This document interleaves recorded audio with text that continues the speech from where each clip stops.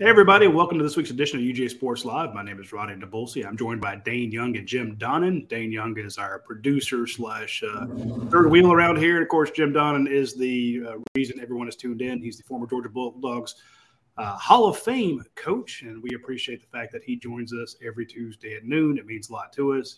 I know he's busy playing golf and playing pickleball and tennis and running track and doing all the other stuff. He's not old enough to play pickleball. Don't be throwing that out there. I don't play pickleball or golf anymore. So anyway, we do appreciate Coach joining us, and we know that's why you join us, and we also appreciate you, and we appreciate our sponsors. We'll mention them later on in the show. Coach, I want to get your takes on the topics du jour. There's some guys playing, former Georgia Bulldogs, playing the Super Bowl this weekend, and I know Dane's going to be betting probably 5-6 figures on the Super Bowl outcomes. Whatever you pay me. Yeah. So, Nate, give me the guys that are in it, and let's get Coach's take on it. Yeah, 4 Bulldogs in the Super Bowl. Doesn't mean they're all going to play, but just on the roster. So, Coach, I thought that may be a fun way to start the show. You've been around these guys, especially the ones that have been around for, now the whole Kirby Smart era. So, I kind of wanted to go player by player and just get your initial reaction to them as players, as people, whatever story comes to mind. And we'll start with the Chiefs and start with Mecole Hardman. Yeah, hey, just been a tough year for him, having leg injury and trying to come back and then hurt it again. I don't really know. He might try to go, but Mecole, just a very unselfish player here, very talented, could have played defensive back. They moved him to receiver. I never will forget getting ready for that game against Alabama when Chaney put in the zone read on the goal line, and Mecole was eating our defense up. And I kept yelling out on – we didn't have to watch along, but I kept yelling out, run the zone read with Mecole. And finally they did. And, he was such a great player in high school over at Elberton. Unbelievable how good he was running the wishbone and the offense over there. And they played my grandson's team from Oconee in late season there. It might have been an early playoff game. And, there's just no way we're going to stop him. I'm talking about he's going to run rampant. And we had the biggest quagmire. That was before they had the turf field. The biggest quagmire that's ever been out there. And he couldn't even get out of his own. It was just so slow to field. And that was a great equalizer, and we were able to win, and I always kidded him about that Oconee beat him. But he was and the other thing. That was a miserable game. I know that game, Coach. It was horrible. Another thing for the people that want to bash Jeremy Pruitt, the day that Kirby Smart got the job, I was over there at the facility, and I was talking to Jeremy, and he said he and Kirby went back a long ways, and they've been friends forever. He actually took Mary Beth to the hospital when she had the twins over there. Kirby was on the road, and he said, there's no way that Kirby can hire me after I've been here and everything. He said, I know he's not going to, but he said, I'll tell you one thing. I'm going to make sure if there's any way that Georgia gets Mecole Hardman, I'm not going to mess with him. He needs to come to Georgia. That's where he wants to come. And I really respected that. He was in tight with that kid. He was over at his church the day before. And that showed me a lot of the fact that he was told that kid, hey, you need to come to Georgia. So that's Coach, hang on. You saying that Jeremy Pruitt has a good side? Because if you read the dog bit, he's evil. Well, I'm saying that. That's a great story. I just want to bring out that point about that. Yeah, he was a big reason that Mecole came here. He recruited him, and he's a hell of a recruiter. He could have made it hard on Georgia at that time. But if he put the hammer down, I don't think that the kid would have probably gone to Alabama. Who knows? But I thought that was very good that Jeremy mentioned that. And people kid about Jeremy being slow talker and all. I can just tell you one thing. He is a brilliant football tactician. And I know football. I've been around guys. I've talked ball with a lot of guys. And I guarantee you he knows as much as anybody that's ever been in that butt smear building. Anybody. He's had his problems, and who knows what's going to happen from here. But that's enough about him. But also Malik Herring Well, Coach, before you go to Malik, I wanted to – didn't Andy Reid reach out to you? Do I have this right that he reached out asking about Mecole just to see what he could do speed? Oh, yeah, he was asking about his catching skills, because he didn't catch that many passes here. But, of course, we had Godwin and the other guy that had the brother. Riley Ridley. So he didn't get as many balls. But I said, hey, if he just returns punts, he's worth it, But he didn't take him because I said so. But I'm still mad at him that he didn't draft, the kid that went to Detroit. I thought he was going to take him. He took Edwards-Helaire from LSU instead of Swift. But I kidded him about that. And then this summer, I had a text from Andy, said, look, hey, I know you'll be happy. Malik Herring is hung in there, and everybody knows on our board that he played in the Senior Bowl, tore his ACL or MCL, and just terrible injury right before the draft. I mean, right before the combine. And they still drafted him, and he was on the practice squad. And then this year, he worked his way back in the lineup, and Andy sent me a text, said, hey, Malik's going to be a big part of our team, and he's going to help us. And I know you'll be happy to hear that. And I was, and, just a good team guy, really good team guy.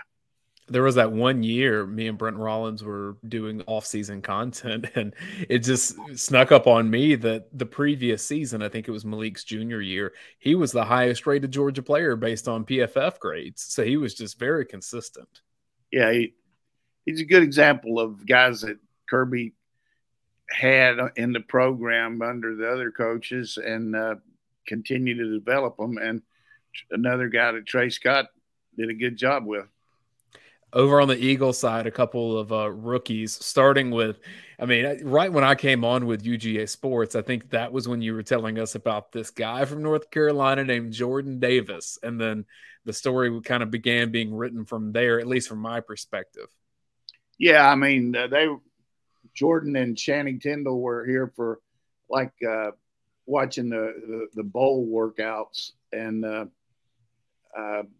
I knew that he was from Charlotte. And as I've told y'all, I moved to Charlotte. My parents did. I never lived there, but my dad was with Wachovia, and he was transferred my senior year in college. And I told him that I was from Charlotte, and hey, I'm looking forward to you coming down. And he was just so outgoing and just very friendly, look you in the eye. And then Channing Tindall being from Columbia, I told him that I'm trying to use all these get acquainted with them deals about who I know. But I told him that my brother-in-law lived in Columbia, and I didn't like South Carolina that much, the university, but I'm glad he was coming. And I said, I've seen your tape, and I said, we don't have any linebackers here except that Roquan Smith that can run like you. And he proved that the way he ran. And he took him a little while to learn the system, and he kind of came in there a little bit later and started to develop it. But really, he had Nakobe who's playing in the game, and Quay Walker. Good Lord, Quay Walker just had an unbelievable. I think he made the all-rookie team this year. More about Nakobe because he's the player in there. One of the better Georgia careers I've ever seen. Yeah, both Lanning and Schumann did a good job on him getting him here. You get a guy out of, I think, Mississippi, like he was a player. Horn Lake, Mississippi. And his mother was sold on Kirby and the academics, and he's just a very good student on top of everything. Just a real leader, and very one of the fastest guys you could ever have at linebacker, but also very cerebral. And he's doing a good job playing in some nickel packages and playing on the special teams and all. But hey, how about those guys going right from national championship to playing in the Super Bowl? It's got to be a big thrill. And then the other guy that's in the game that just very proud of, Andy Hill, was a wide receiver for me at Missouri, and he coached at Missouri for a long time. And then the last 4 years, he's been on the staff for the Chiefs as assistant special teams coach. And he's going to be coaching his last game. He's 61, so he's going to retire, move to Montana, and do a lot of fishing. That's what he said. Coach, do you have any specific Super Bowl stories? Just with all, I mean, obviously the one that comes to mind, I would think that you have to have some fun conversations with Barry Switzer with Cowboys. I tell you, the best Super Bowl story I got was it was the Patriots back when Parcells was coaching. They're playing against Brett Favre down in Green Bay, was playing in New Orleans, and my daughter Tammy was down there. And back in the old days, when I was coaching at Florida State, Tammy was friend with Parcells' daughter and everything like that. And Tammy wanted to go to the game, and I said, I don't know how to get in touch with him. I said, they got all that security and everything. I don't even know what hotel they're staying in. She said, well, they're practicing out at Tulane. So I said, hey, I'm going to take a lark here. So I called up Chris Selfo's brother, who makes those cakes for the for the Mardi Gras. King cakes. Yeah, he's a good at stuff like that, and he owns that bakery. But he's a big Tulane guy, and I said, look, are you going to be over there going past over near Tulane today? And he said, yeah, I can go by there. I said, how about going over there to practice and walking up to Bill Parcells and said, Jim Donnan wants to know if you can get his daughter 2 tickets to the Super Bowl. And he said, are you serious? I said, yeah, you won't have any trouble. He'll do it if he can. And I mean, it was a lark, man. And so he, he's got brass balls anyhow. I mean, he's a cell phone. Everybody that was on our site knows what a great recruiter Chris was. And so he goes over there. Everybody Tulane knows him because he's a big Tulane supporter. So he didn't have any trouble. Guy, come on. He didn't have any trouble getting on the field. And he walked up to Parcells and said, look, I'm a friend of Jim Donnan, and said he said his daughter wants to come to the Super Bowl. And he said, which one is it, Tammy or Paige? And and he said, it's Tammy. And he said, okay, I'll do it. And he gave the situation. So she got 2 tickets and got to go to the Super Bowl. Would he have not done it if it was Paige?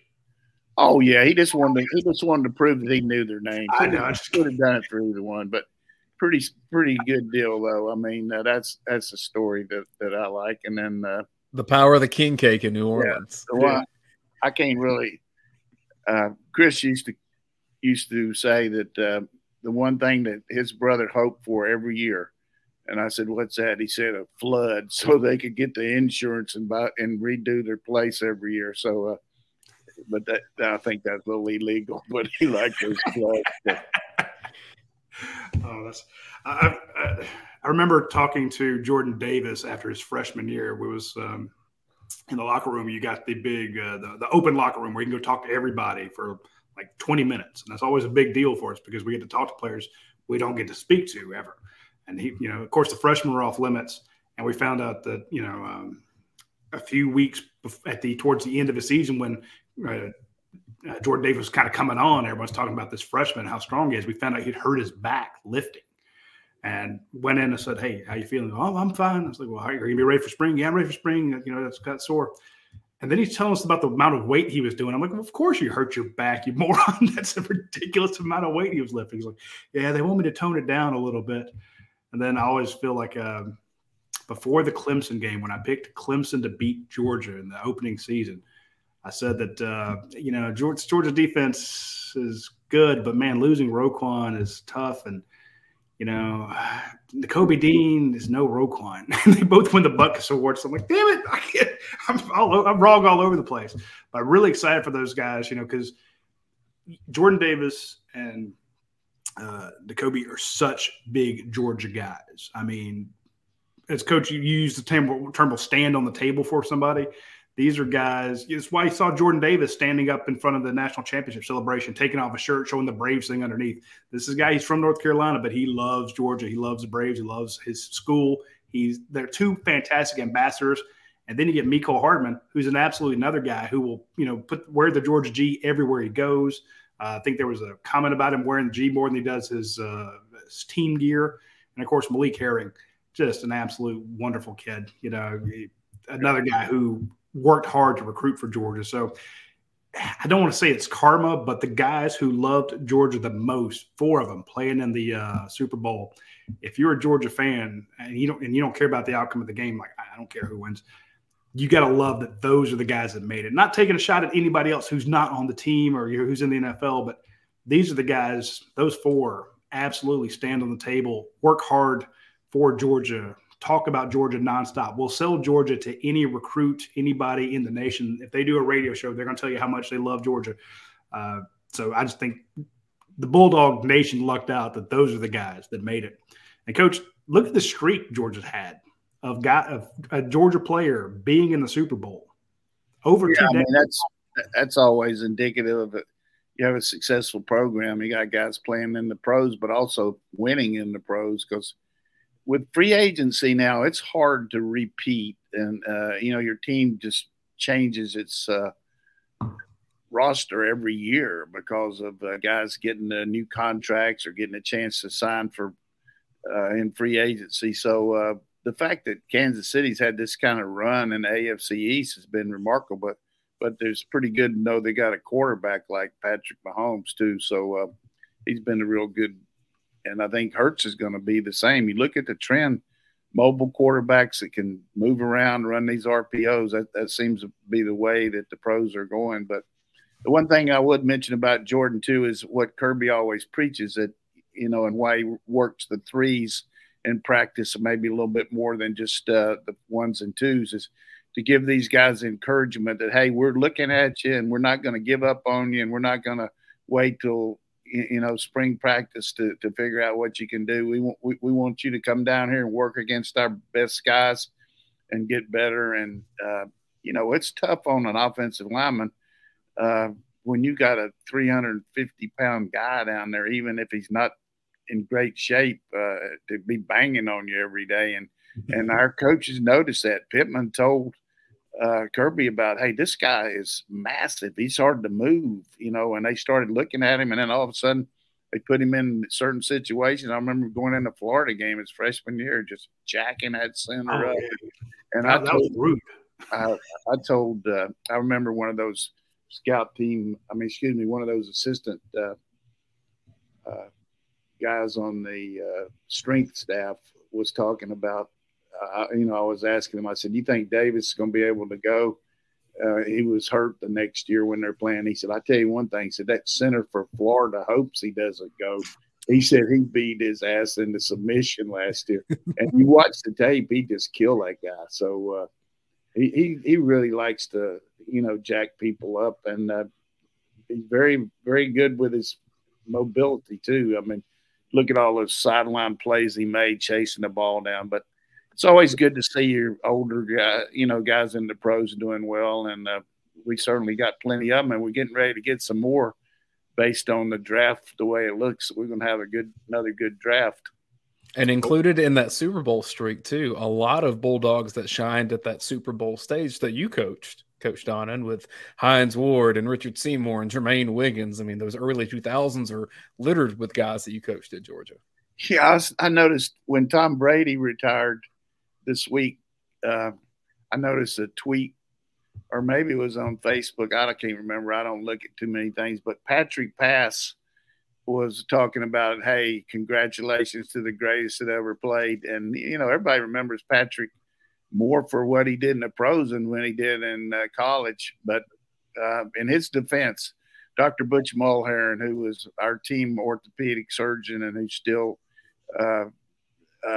very active around he's out at the Presbyterian Rest Home now, and he does a good job out there keeping everybody happy. But he told me that Patrick Pass had the worst case of turf toe that he'd ever seen. Wasn't anybody even close, and it bothered him. Everybody talked about he wasn't very tough and he didn't do all this, but let me tell you something. We had some backs. I mean, Robert Edwards, Alandis Gary, those guys could play, and Patrick Pass was just like him, but he just was always bothered with that toe. And I told Belichick, I said, this guy can play special teams. He can catch the ball out of the backfield, and he had a great career for him, and got, I think, either 2 or 3 Super Bowl rings. And Jermaine Wiggins, another guy that transferred here from Marshall, played on that first Super Bowl, I think, and even more prevalent for him as he is from Boston, and be able to play for the New England Patriots and win a Super Bowl. That was awesome. We got a lot more NFL talk. We'll talk about the NFL maybe coming after Todd Monken. But first, I want to mention some of our couple of our sponsors. First, I want to mention our friends at Your Pie. Today is Tuesday, and I wait too long in the show. Maybe too many people have ordered lunch, but if you have your chance, go to the Your Pie app, call them up, order your pizza, order your Lineage, order the hot honey pepperoni, the buffalo chicken, the great white, any of the fantastic pizzas they have, or just make your own. When you're in the app, you can tell it what crust you want, what sauce you want, what cheese you want. Just put as many toppings on it as humanly possible, or whichever ones you like. And then you can either have it delivered, or you can swing by and pick it up, or you can just say, hey, look, I'm going to eat in. So do that, and you get points on the Your Pie app, and those points turn into free pizzas, free breadsticks, free gelato, free brownies, free drinks. They add up really quickly, especially if you do it on Tuesday. On Tuesdays, you get double points. So hit up our friends at Your Pie, 70-plus locations, huge supporters of the Bulldogs, Drew and Natalie French. Hit them up when you get a chance. You'll absolutely love it. Yeah, I want to mention one thing. I told you a couple of years ago I saw Drew and Natalie out at the tennis when they were having the women's tennis were playing, or the men, I don't remember, but had their little girls there and they were watching. I saw in the club report, they send out this little flyer every month. His daughter won a championship out there in a certain age group girls thing. So congratulations there. So it goes to show you start them out early, they do well. That's true. If they're anything like, I don't want to make fun of Drew, but yeah, I will. If they're like their mother, they're going to be great athletes. So we'll tease Drew about that. Speaking of great athletes, I want to mention My Perfect Franchise. They have a fantastic former athlete on staff. His name is Brandon Beachy. You'll remember him as a Braves pitcher. And what he's pitching now is help for you if you were trying to change your career trajectory, i.e., if you want to get out of the rat race, if you want to do something new, you want a guaranteed income stream, you want to diversify your income, you just want to get away from punching a clock and working for somebody else. You want to work for yourself. It's tough to go into franchising and know what the heck's out there. And it's not all like I thought of the franchises. I only thought of restaurants. I didn't think of all the other ones that are out there. Well, there's 3,000 different options in the franchise world. Some require a lot of money. Some do not. Some require a ton of time. Some do not. So reach out to former Braves pitcher, Brandon Beachy. He can help you out. Of course, the guy that started the whole thing, Andy Ludecky, he too can help you out. It's free for you. So go to myperfectfranchise.net. It's very simple. Hit them up, and they will take good care of you. Okay, we're talking a little bit about the NFL and the Super Bowl. Coach, there's still a lot of hot and heavy rumors about Todd Monken going back to the NFL. He was interviewed by Tampa. He was interviewed by Baltimore. And, I mean, there's other jobs that are still open. I'm not saying that he's dying to go back that way, but he's the number one offensive coordinator in the country right now. He's won 2 national championships. He's been in the NFL before, so it makes sense if when the Arizona Cardinals hire a new head coach, maybe if that guy's a defensive guy, maybe he looks at him. Maybe if somebody hires a New York Giants offensive coordinator, then they have an opening. In other words, the question came up on the Dawgs the other day, when will we know about Todd Monken? I'm like, when all the jobs are filled. There's no other way to really know, because he's not going to put out an announcement. They don't do that. But he's going to get called. He'd be a moron not to take the call. Yeah, I think just the situation is such that you always read about different people saying things, and he has a background in the pros, so I don't have any knowledge of what his thought process is, but nobody does. The deal is that as long as he's looking at these things, then there's a chance that he might. Last week I said I didn't think he would go. And I was basing more on the Tampa situation. I didn't know that he was getting ready to go back for a second interview with the first one. I think was maybe Zoom with the Ravens, but. Based on the guys that the Ravens are looking at, I mean, it's no comparison to what Todd brings to the table. I mean, talking to Bobby Ingram, who was a receiver coach there for the Ravens, and then he went to the Wisconsin last year, and then Wisconsin got fired. I think he's really out of a job right now. And then they're talking about the guy Canales from the Seahawks, who's a quarterback coach, never called plays. Oh, wow. And I don't know who the other ones are, but we'll see.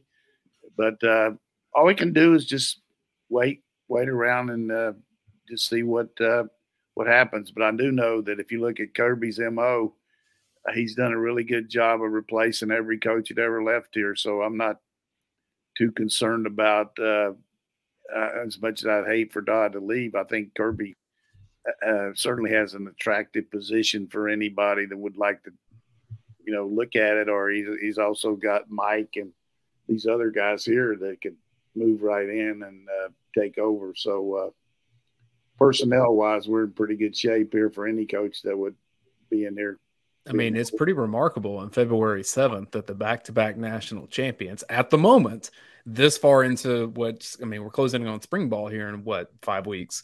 Like, to this point, Georgia's returning all of its coaches, and that's almost unheard of. Now, will it stay that way? I guess we'll find out, but that level of stability is interesting. That's a good point, Dane, but I think we almost had a complete upheaval last year with 4 new coaches, so it's not as hard to rationalize that with the 4 changing as it would be if to go 2 straight years without it would be unbelievable. But if you're winning and people are looking for guys that know what it takes, and you always want all conference players and you want all conference coaches. You want a guy that's among the best coaches in your league at his position. And we certainly got those in the coaches we got here.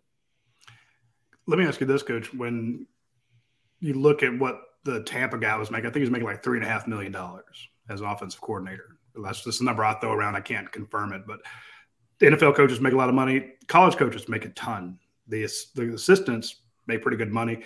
Todd Monk is one of the highest paid guys in the nation as an assistant coach. He's got a 3-year deal. It's going to pay him like $2.2 million, but that's still $1.5 million less than what an offensive coordinator at Tampa was getting. Would Georgia, in your opinions, go up to $3 million, $3.5 million for an offensive? No, it's hard for me to really answer. I do know that one thing that really caught my attention was Miami had some issues with their defense last year. Minnesota, Minnesota just hired Flores from the Steelers. But, the guy went to Miami, and he was Vic Fangio. He was a previous head coach at Denver, and they didn't do very well offensively. And then they brought in a new guy and fired him after 12 games. But Fangio went to the Dolphins for $4.5 million as a defensive coordinator, which is unbelievable. How much? Yeah, he's a deep $4.5 million, and so I mean it's no big deal for those pro guys to do it. But as far as answering here, I think one thing you always got to be aware of as the head coach is the structure of your staff and being fair to everybody and how you allocate the pot there. So to have guys that have been as good as Muschamp and Bobo and Del McGee and all those guys, and to pay somebody 2 times more than what you're paying him, it'd have to be Kirby's call. I mean, that would be the situation. Or sometimes you just move them up close to that so you can do it. So, but you got to look at your staff too. I mean, staff wise though, a head coach can't get too worried about how a guy feels, but at the same time, you got to be worried about it a little bit too. So you got to be fair to your staff. So for one guy to be making 3 times more than anybody else, that's a pretty big deal. And you're already making, I mean, I'm thinking the $2 million is probably 4 to 5 times what Uzo Uribe's making, or Fran Brown, something like that. I can't imagine them making 1.2 or 1.5 million a year. And then if all of a sudden you take him and make him 3, and they're like, "Wait a minute, what am I, chopped liver?" Yeah, but I would say I didn't even think about that. I would say this on their account here. I mean, these guys were coaching at Rutgers and at TCU last year, so they don't have quite the stuff in there that Monken does on his. I'm talking out of both sides of my mouth here a little bit. No, it makes perfect sense. You can't pay a guy $3 million. I think you got maybe look for more of the veteran guys like Muschamp and Dale McGee. And, it's like Stacy Searles last year. He came in here at like 500,000, but he was glad to get on here. And I'm sure he'll get a good bump. Hartley was a outstanding recruiter, did everything, but because he's coaching the tight ends, his salary is not as big as a, say, coordinator or a special offensive backfield or quarterback coach. So you just got to look at the whole deal. But our coaches are paid good, but they're delivering too. But the thing that helps them are these bonuses they get at the end of the year, based on performance. And all of our guys got nice bonuses based on the way we won. It's funny because I think there's two factors happening with like coaching money right now. Because one, I think a market correction may be happening to where, well, is Jimbo and that guaranteed money really worth that? But then at the same time, he's one of the few coaches that have won a national championship, and the media dollars keep going up. So those two things happening at the same time, it's pretty interesting to see how it lands. Sure, that's a good point. I mean, SEC is getting ready to get a windfall from ESPN when they take over this new deal. I mean, it's going to be like $100 million when they go to this. Before they even go to the 12-team playoff, you're going to have the ESPN taking over the SEC from CBS, and that's a big windfall. And then you add when you go to the Big 12, to the 12-team playoff, you're going to have $100 million. Every school in the SEC over $100 million from TV and SEC rights. So that'll be, and what's good about that is, as good as it is for football, it's great for gymnastics, swimming, tennis.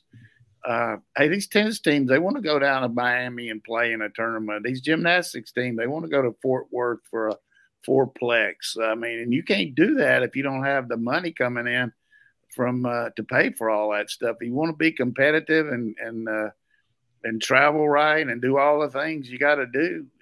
You got to have financial wherewithal to make it happen, and that's what these big contracts help out on.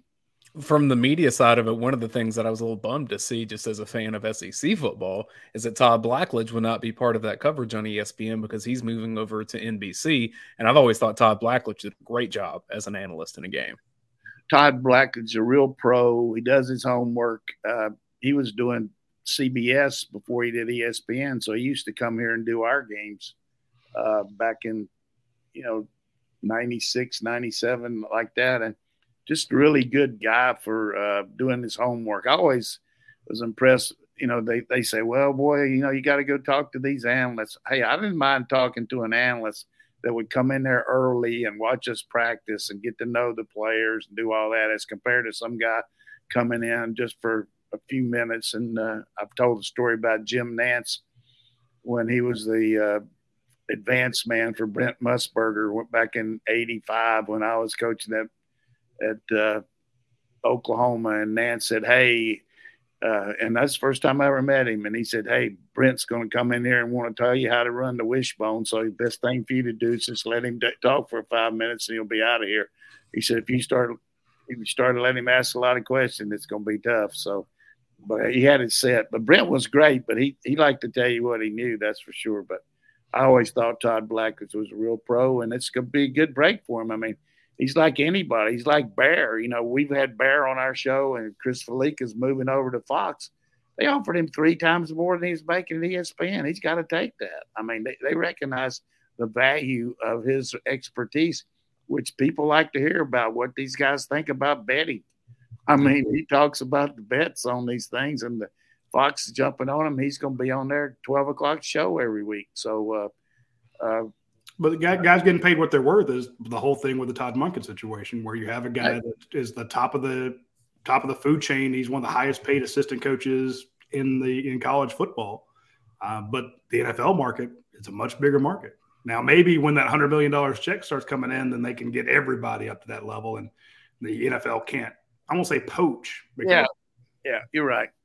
You're right. And it's just the NFL I mean, you're talking about penthouse and we're in a nice house, but NFL money is just incredible. And we're on the 10th floor. Look That's good. We mentioned Kirk Street. I mean, he's right. He's won all these Emmy awards and everything, and ESPN really values him. But hey, he got on that Thursday night deal. He makes about 3 times what he makes on ESPN just doing the Thursday night game. So more power to him. You had mentioned Musburger. I would exchange emails with him probably 2 years ago. I had an idea for an oral history of a game that didn't deserve an oral history. And he, on the SEC network with Jesse Palmer, did the 2015 Georgia-Missouri game that Georgia won 9-6. And I wanted to do an oral history of that game that, nothing actually happened. He didn't remember the game at all. Well, I can say a lot of us have forgotten that game. I mean, man. That was the whole point of the story, though. Is like, what the next week about the game, nothing happened. Next week we went to overtime with Georgia Southern, didn't we? I mean, same kind of situation. This couldn't score, but all right. So what else we got to talk about? So we won't know about Todd Monken for a while, and I don't want folks to freak out about it, but it is what it is. I do want to mention our friends at Prime Shrimp is one of our best sponsors we have out there. Prime Shrimp it's a situation where this is a company down in New Orleans, and we were talking about New Orleans earlier, that makes great equipment for processing seafood. Now they process shrimp as one of the, some of the equipment they make processes shrimp. The retail version of that, because you don't need to spend $10 million buying a fish gutter and fillet machine, but if you want to buy shrimp, they make this fantastic shrimp where it's deveined, peeled, and seasoned. And they have all these different seasonings you can see on the screen there. The signature Cajun season, the French Quarter Alfredo, the barbecue shrimp. If you've ever been to New Orleans, had barbecue shrimp down there, it's fantastic. Or just plain shrimp. You buy the shrimp from them. It comes frozen in a insulated box with dry ice or one of the freezer packs or something like that. You take it out, you put it in your freezer. Then when you're ready for shrimp, you boil some water. You drop in one of the clear plastic bags into it, flip it over once or twice. 4 minutes later, your shrimp is ready to go. Cut open the bag. It's perfectly seasoned, perfectly cooked, and it tastes phenomenal. I've tried it. I've tried pretty sure I've gotten all the flavors. If you want to make shrimp and grits, it's the easiest thing in the world. If you want to make shrimp tacos, you just want to make shrimp cocktail, try our friends at Prime Shrimp. Use promo code UGASports to get 20% off from that. Also, I want to mention our friends at Academia Brewing Company. They make great food and great beer. I was at a brewery on Friday night to celebrate my sister-in-law's birthday. They had no food there. There was a food truck outside, decent food truck, but it wasn't like going to Academia Brewing Company where you can get the wings and the pizzas and the salmon and the steak and the beer and biscuit brunch, all the fantastic stuff they have at Academia Brewing Company. If they didn't have beer out there, I would tell people to go to Academia and just eat. It's a great restaurant, Their triple-out sandwich. Again, the best scallops I've ever had in my life were out there. But they do have fantastic beers. These are award-winning beers. People love these beers, and you can go buy them in the store there. You can try a flight where you get 4 different ones. Try the one you like. They have new stuff all the time. So if you've been or if you haven't been in a couple weeks, hell, sometimes a couple of days, if you go back out there, you're going to see new stuff on the food menu, and you're going to see a ton of new beer. It's constantly changing. You'll never eat in the same or drink the same menu twice. So hit up our friends at Academia Brewing Company, and they will take great care of you. They're about to be the staple of that side of town because there's a lot of like revamping and rezoning and stuff happening at the mall area. And so they're about to be prime location for everybody out there. True. Coach, we're talking about the possibility of Todd Monken leaving, and Kirby Smart on, I think it was last Monday, was actually teasing Todd Monken about he had this. There was this big meeting, and he's speaking to folks, a bunch of big donors, and it's basically a spring preview. And he said, "Look, we have the opportunity to do something that nobody else has done. We could win back-to-back championships with the same staff." He looks over at Todd Monk and is like, the pressure's on you, Todd.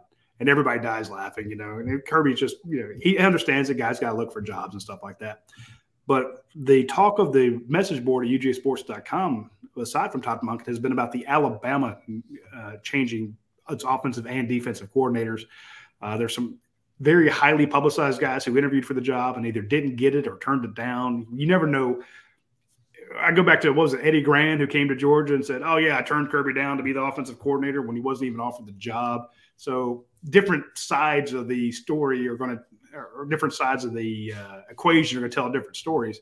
But it looks like Nick Saban, who just signed the number one recruiting class in the nation, has a couple decent offensive and defensive coordinators. What can you tell us about them? I'm sure you've got an opinion there. Yeah, well, first of all, Tommy Rees was a quarterback at Notre Dame and played there, and then joined the staff and kind of worked his way up from a quarterback coach to actually being an offensive coordinator. And last year, Coach Kelly tried to take him to LSU with him, but didn't work out. Freeman kept him there on the staff. He's like most quarterbacks, he knows the game, and he does a good job using formations. We've seen the way that Notre Dame tried to attack us the both times we played them. One year, I don't think he was actually calling the plays. I think Chip Long was. But okay, I think the one thing that he will bring is maybe a little bit more, which if you look at Alabama the last 4 or 5 years, it's been more of a drop-back team that pass first, conscious. I think they'll be maybe a little bit more 12, 2 tight end. They don't have as many great wide receivers as they've had. And I think you'll see a little bit more emphasis on the running game. That's just looking at the way Notre Dame plays. But the one thing that Nick is absolutely adamant about is you have to run his system and learn how to call the plays accordingly based on your philosophy and his. But you got to call the numbering system like he has. And he's lost his best guy to teach him that because Alex Mortensen, Chris Mortensen's son, has been an analyst there for 4 or 5 years and has been working directly with the quarterbacks, kind of like Buster Faulkner did here. And he's going to be the offensive coordinator at UAB, along with Eddie Gordon from our staff, who's an offensive line coach. And he was the guy that was kind of conduit for any coach coming in, whether it was Lane Kiffin, Sark, Loxley, and now O'Brien, and teaching them that system so they could call the plays the way they wanted to, but call them what they called them. And he's not gone, so he's going to have to get somebody else to do it. I'm sure he's got plenty of people that can do that. But Alex, no idea that guy was there. See, this is why we have Coach on. Alex knew it in and out. Yeah. And I don't think it's that hard for a coach to I had to do that twice in my career where I knew how I wanted my system, but I had to change it's a lot easier for a coach to learn the system than it is to make all the players learn the numbers and everything over. So it's not that big a deal, but it requires some studying, that's for sure. Like if you're used to calling this play a name and he calls it a number, or if you're used to having it's just, you got to rethink and relearn it a little bit. As far as the defense, I think he just looked out there and it's kind of like, a baby with a pacifier from the standpoint. I think Coach Steele's an outstanding coach. He's had a lot of success. He did really well at Auburn there when they were struggling on offense. He went into a tough situation in Miami last year. They didn't really have a lot of players, really. I thought it was kind of funny Saturday watching Tyreek Stevenson playing in the Senior Bowl, a guy that transferred from here. But you got a guy that knows your MO. He's been in the meeting with you here. He knows how to implement your system, and you're looking at bringing in a new offensive guy and getting him going. It's a little bit more comfort knowing that you're not going to have to worry quite as much about the defensive guy adjusting. And I can guarantee you one thing: they won't have 15 penalties like they did against Tennessee, or 17 like they had against somebody with a steal over there. They'll have good alignment. They'll know what to do, and I think Golding certainly is a good coach, but had a tendency to be. They made a lot of mistakes with them, and maybe that was because of other coaches. But the bottom line, I think you're going to see more Alabama 2015 than you'll see Alabama 2023. Comedy in it. The faction at Auburn that wanted to hire Kevin Steele as head coach when they hired Brian Harsin. Now that same group of people have to look at him as Alabama's defensive coordinator. And then the other thing is that Tommy Rees, when he was born, Nick Saban had 11 coaching jobs up to that point, including having been a college head coach at Toledo in 1990. Rees was born in 92. That's a good point. But, Nick did this one time before. When he first got there, he hired Major Applewhite from Syracuse, who was a Texas quarterback, and he was a young coordinator, and he came in there. And regardless of why it happened or what, it just, that was his first year. And, Major ended up not being there the second year. But I think you could have had Newt Rockne in there. It would have been hard the first year with all they lost to Louisiana Monroe that year. So they had some issues, but it's going to be Nick's going to make you, Nick's the boss and you're going to have to produce, that's for sure. But I think it's a good chance for this guy career-wise. Everything he's done is at Notre Dame. And it's like a guy told me when I first started coaching, said, hey, you're becoming part of the woodwork here. You played here, you coached here. He said, you got to get out and do something on your own. And then if you want to, that helps you get a better chance of maybe coming back someday. And, everybody thinks Freeman's going to do great at Notre Dame, but, he didn't get off to really a great start this year. They did win the bowl game against South Carolina and all that. But, they lost to my boys at Marshall, which you can't do at Notre Dame. Great win for Marshall. But so I think he's looking at, financially big jump up for him. I think he's making $2 million there, but I think it's more career move. Go with Alabama, come in the SEC, and make a niche there, and you never know what'll happen. Dane, when was Kevin Steele born? A lot earlier than Kevin. I'm just digging the disparity between you got a guy who's I don't call him wet behind the ears who's young, and then Steele's a bit older. He's 64. Born in 58. I remember that. Have you ever seen that video of that green guy, that defensive end, and the Panthers grabbing him on the sideline?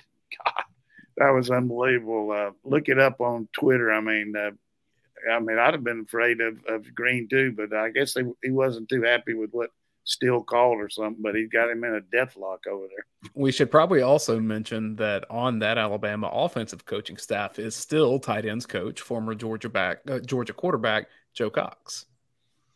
Yeah, they got Joe, and they got that Gillespie guy, I think, running back coach, and they brought in the coach from Kentucky last year as the O-line coach, and we'll just have to see. It's still, he lost his secondary coach, one of them, to went out with prime time out to Colorado. He's going to be the coordinator. He still got the guy that used to coach with Muschamp at South Carolina, coaching the corner. So, and then they got a good staff over there, but somebody said that Georgia had won the last two national championships. So I think we've said that before. I don't know how that happened. Speaking of winning, I want our friends at Athens Ford to be our next person up when we thank our sponsors. Athens Ford, there's nobody happier that Georgia's won 2 titles than the folks than Brian and the folks at Athens Ford. They're huge Georgia fans. They do a lot for these Athens community. We mention them all the time as, some of the charitable work they do, but these are people who live in this town or live in the surrounding areas, and they love their Georgia Bulldogs. It's not, hey, we're in Athens, so we have to root for them. No, these guys and the girls over there are absolute diehard fans. I remember going over there last year. handing out a little bit of confetti to the folks over there, and they were thrilled and brought back some of the swag from Indianapolis, and they were just ecstatic because they are Giant fans. A lot of them actually went to the game, and I'm sure there are a bunch of them out in LA this year. So they root for Georgia. They tried, the Ford is the official vehicle of the Georgia Bulldogs. So if you need a vehicle, swing by Athens Ford. They will take care of you as if you were Kirby Smart. They will take care of you as if you were Todd Monken, and they're trying to get you to stay. It's great customer service. Every time you look on Friday, they have their 5-star reviews. If you go to the rating services, I think it's called My Seller or something like that, Athens Ford is always at the top because they do such great customer service. So if you are looking for a new or pre-owned vehicle, or if you just need service on your current vehicle done, check out Athens Ford. They will make it a great experience, and you will feel like a national champion if you go there.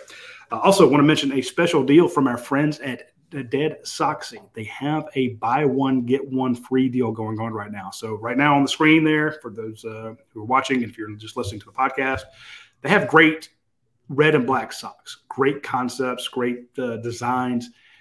There's a buy one, get one free deal using promo code UGASports. If you buy the packet that has like 2, 4, 6, 8 of them, and you put another bundle in there, you'll get the cheaper bundle at half off. If you buy one set of socks, you'll get a second pair free. So they have a great deal going on at deadsoxy.com. You need to check them out. They want to get into the Georgia NIL area. They're doing an NIL deal with Ole Miss right now. But you have to jump through all the hoops where you get through Collegiate Licensing Corporation, and you have to get approval from the school and stuff like that. It is a long, tedious process, but they want to do this for the schools. They have different colored socks for all the different schools out there. So check out our friend Dead Soxy. Check out the buy one, get one free offer right now. It's still cold outside. It's not spring yet. Get the long socks, keep your feet warm, and get something that's super, super comfortable. We have a few questions over at the Dog Fin if we want to wrap the show with that. Let's start with Lump Dog. Says, as Georgia and its coaches turn their attention to Dylan Raiola, how does the conversation change with a player like Puglisi? Is that how you say that, Roddy? Ryan. I'll go with this first name. I do not know how to say Puglisi. Okay. I gave it my good go at it. I think quarterback currently committed. The best thing you do is just level with any recruit and say, look, you're going to have competition here. Our quarterback room, we're not taking a quarterback this year. We're probably going to take 2 next year, and we're going to try to get the best ones. And somebody's going to be the quarterback here.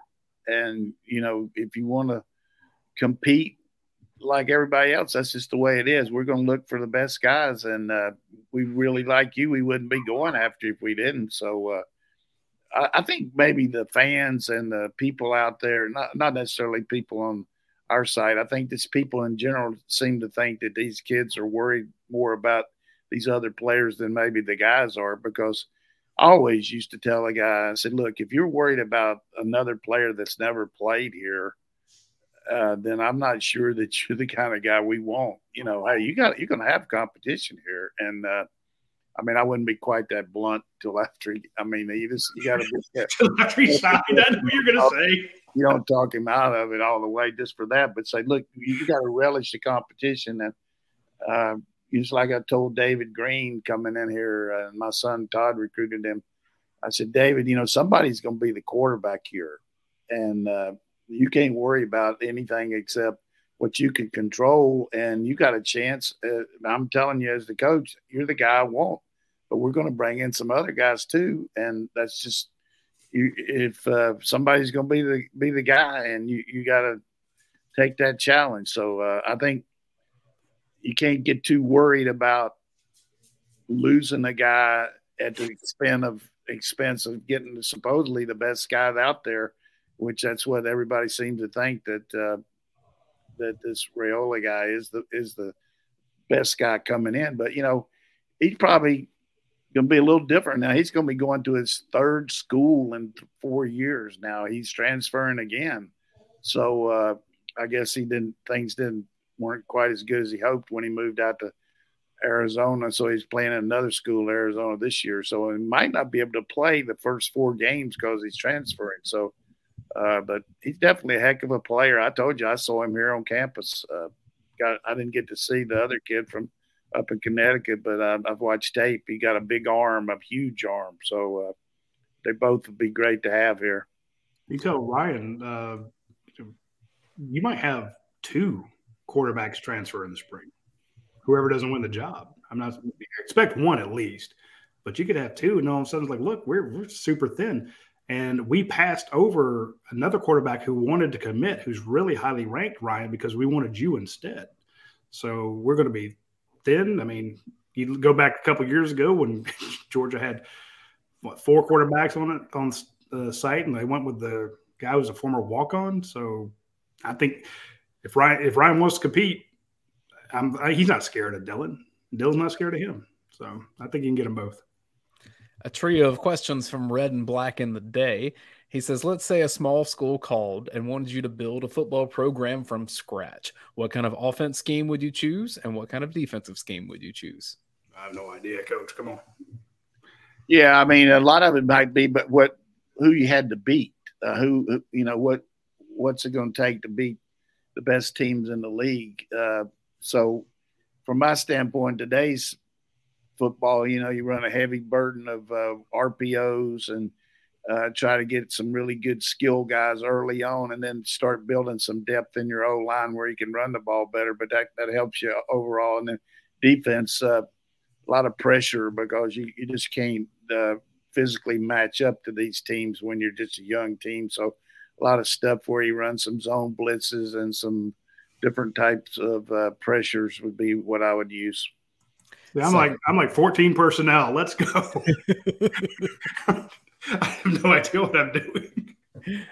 Second question from him. It says, when I was a kid, teams like Texas and Oklahoma, USC, Nebraska, Penn State, they ruled the football world. What, in your opinion, has been the main factor essentially in relegating the national championship to schools located in the contiguous 5-state region of the South? When did the shift start? And do you think a 12-team playoff reinforces that Southern football dominance, or do other regions get back in? Yeah, I think the internet certainly has helped. Where all these schools just could count on Penn State getting everybody in the East, New Jersey, where it was. Now teams are going in there just raiding them. Same thing in California. You look at the guys we got off our championship team from California. You go the same thing, Texas. People going into Texas just going crazy, getting players out of there. But you don't see a lot of the guys in the really good schools leaving. I mean, we usually get the best players in Georgia. We'll lose a few. LSU gets the best players there. Alabama gets the best players. That's why you see same thing with Clemson, although South Carolina's got some this year. But I think that in itself has made it easier. People are going into those places and getting them, and the ones that are winning, they're not leaving that area. And what was the other part? Do you think the playoff is going to? I think the playoff is great for us, just because you don't have to win every game or lose just one to get into it. I think you can, the fact that our league's going to be so good with a 9-team schedule, and you're going to have strength of schedule is going to be good, and you're going to have 4, 5, or 6 teams from the SEC in it if you go by the best 12 in the country. So I think it's good for us. And then his final question, it says, as an NC State alum, and then you coached in that state for a while, what has served to prohibit teams in North Carolina from competing in the upper echelon of college football? If the right efforts were applied, which of those North Carolina programs would be the most successful in that state? Yeah, you just look at, I don't even know for sure. I think they got 22 4-year schools playing football in that state. And that's a lot of football players that need to be recruited to make up those teams. So you don't get many walk-ons. They got a chance to get a full scholarship at Catawba or Lenore Ryan or Elon or wherever it might be. And then you just haven't had a real steadying deal where you've had the same coach at any of these schools year in and year out. I guess the guy Doran is starting to be at NC State, where he's been there a long time. Mac Brown's back for the second. Cutlet Cutcliffe has left Duke. That guy at Wake Forest is doing better, but you knock each other off a little bit. And then you're looking at when all these schools were good back in the 90s, Florida State was dominant in the ACC. Now the same thing's true, and you got Clemson on this run. So those are the ones that are just keeping you from taking over there in the ACC. And which one of the four would be? I don't know. Carolina State should be the two because you got two private schools in Wake Forest and Duke that just don't have quite as many numbers there. Guys have a harder time getting in school there. And I don't want us to wrap the show before I mention a guy from South Carolina, AJ Green, retiring from football in the NFL. For my money, the most talented receiver to ever play at Georgia. I mean, the stuff that he could do with the ball is just insane. Yeah, I remember when Mike Bobo was talking about recruiting AJ and about how good he was. And I think I'm not sure what year it was when he was up here at camp. But, he's just one of those guys that anybody's going to pick out. And had a tremendous career, and more power to him. He never could get with the right team at the right time. He was with the Bengals, and now the Bengals are winning. And, he went to the Cardinals, and Cardinals had the quarterback get hurt. So, but AJ, right up there with one of the best guys to ever play and wear the red and black. He made me look so good. He made me look so good. I was a mediocre photographer, but he'd make these amazing one-handed crazy catches, and I'd get a decent. I was getting ready for how he's going to make you look so good. Oh, you're talking about as a photographer. Oh, no, as a photographer. I mean, same with David Pollock. Is he a makeup artist or what? No, hey, here's the thing. So you're in the end zone, and Georgia's about to run a play. You're not sure exactly what's going to happen. Then all of a sudden you'd see some idiot. They're going one-on-one with AJ Green. Okay, they could be handing it off. Aaron Murray could be handing off somebody. Nope, doesn't matter. I see one-on-one. I know everybody else on the field sees it too, but you're as a photographer, you're trying to figure out where the ball is going to go so you can get that shot. The guy breaking through the middle, running the ball, pass, whatever. One-on-one. I'd focus on him, and sure enough, all of a sudden you see him leap up, and you just lay on the hammer and bang, bang, bang. Sure enough, here's the ball in his hands, and how'd you get that? I'm like, single coverage. I mean, we always talk about that catch. Receiver, 101. Come on, this is easy. We talk about that catch he had at Colorado. When I've talked to his teammates at Georgia, they'll say that barely cracks the top 10 of what he did in practice. Yeah, he and Pickens just highlight film. If you got all those catches they made in practice, unbelievable. Pickens made it good. So did No-Shaw Marino. Shout out to No-Shaw. That game at Colorado's got to go down as one of the worst losses in history, along with me losing to Southern Miss the first game I coached here. I mean, I still can't believe they lost to Colorado out there. That was unreal. Somebody put a great question on the board the other day at the Dawgs event at UGASports.com. He said, if you were in complete control of the schedule, which team would you pick Georgia to play, and where would you have them play? And I'm like, Colorado, I want that game back. Maybe play it at West Point or something like that. It's a cool stadium that you could see. But I'm like, that Colorado game, how the hell? Hey, we getting ready to play that SEC schedule where you're playing 9 games. I want to play Elon, Lenore-Rhyne, Ball State. They got a good start next year with Ball State and Tennessee Martin ready to go. And UAB. But, UAB is going to be tough over there with Trent Dilfer. But, everybody just got to realize the toll it takes on your team playing these SEC games. Just look at us, the physicality that we had against Mississippi State and Kentucky, 2 teams we beat, but just the physical part of those games. If you look at the end of the year, Alabama and Ohio State want to bitch about their guys who got hurt and they're out of the game and stuff like that. I'm like, how many Georgia guys were out of the game by the end of the season? Was Nolan Smith playing in that? No. You had Ladd McConkey, who was beat all to hell. Jamari Sawyer, who played so well this year in the NFL, what did he miss? The last 4 games of last year? Come on. That's why Ron Corson Ron Corson is the MVP of the last 2 years. I saw that stat, which is incredible. I guess it's right. It showed Jamari Sawyer and Roderick Jones. You gonna let me finish this? You were looking at the name. I'm trying to help you out, old man. Yeah, Okay, Salyer and Jones played for 2 years at left tackle. Neither one of them gave up a sack. Damn. A lot of that's technique and playing and all. A lot of it's scheme and all, but a lot of have a mobile quarterback too that can help escape it. Too. I mean, that guy jumping around helps you because I've seen a couple no hitters by both of them where the guy ran around him and he just made. But the job that Salyer did on Hutchinson in that game, first, guy drafted second or third. I mean, he wore his ass out the whole game. I mean, the guy made. I understand the draft. The guy went one with a top pick. He made one play on a little screen pass, and that was it. But Salyer, Kirby got on him all week. Hey, he wasn't going to be able to block him and all that. I mean, it's a great job by Kirby getting him ready. He was ready. He was ready in warm-ups. But I remember Kirby telling me, though, about after he went out there and saw Michigan in warm-ups, he felt pretty good. I did, too. I looked out there like, those guys are going to get killed. Not quite TCU good, but still good. No. That's right.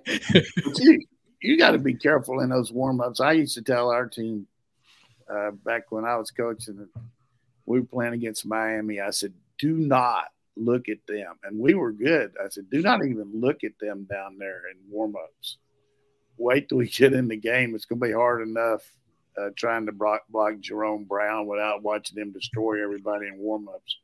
Yeah, I've told the story about in Kirby's first year, going to the Ole Miss game and thinking that their wide receivers were tight ends because they were just so much bigger than everybody on the field. But I can go back to a couple Alabama games, especially in Athens and on the Derrick Henry in the rain. Go back to Derrick Henry's real quick. We were talking about Ryan Puglisi coming to Georgia. Go back to Derrick Henry's signing class. It was him, Alvin Kamara, Tyron Jones, and Alti Tenpenny. 4 running backs in that class. And every one of them thought they could be the guy. So, Ryan could do that. But before both of those games, Coach, I was thinking, Georgia's got a chance. Hey, they're breaking out the black jerseys for this game. Georgia's going to go toe-to-toe with them. And then you looked, and it looked like a high school team playing, a college team, or college team playing a pro team. That's how Georgia looks against everybody. And it's that first half was bad.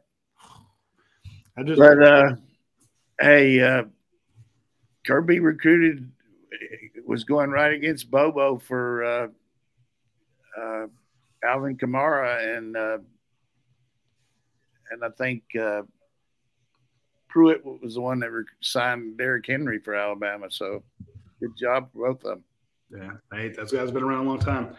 Well, I wish we could be around a long time, but that's the only amount of time we have for this week's show. We will be back next Tuesday. Hopefully, I can be back over at Classic City Eats in Watkinsville.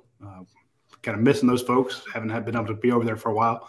I want to make one quick note for all the football fans out there, which we talk about all these players, but Georgia Bulldogs today start back on the going as far as the coaches coming back for a couple of days off, which they deserve. Really be the first day that the 10 coaches, they've all been on the road recruiting and everything, be the first time for some of them to see some of these freshmen doing some of the off-season work that they do. They do conditioning but the next 2 months really is huge on strength development, learning your assignments, all that. And this is the way you build up for spring practice. So these guys, those freshmen, a little tight right now, thinking about 4:15 today because finally their position coach is going to see them out there. A little nervous. And again, it's got to be like Christmas Day for those coaches. Like, hey, let's see what we got. Let's open the presents. Yeah, as long as you don't get some coal.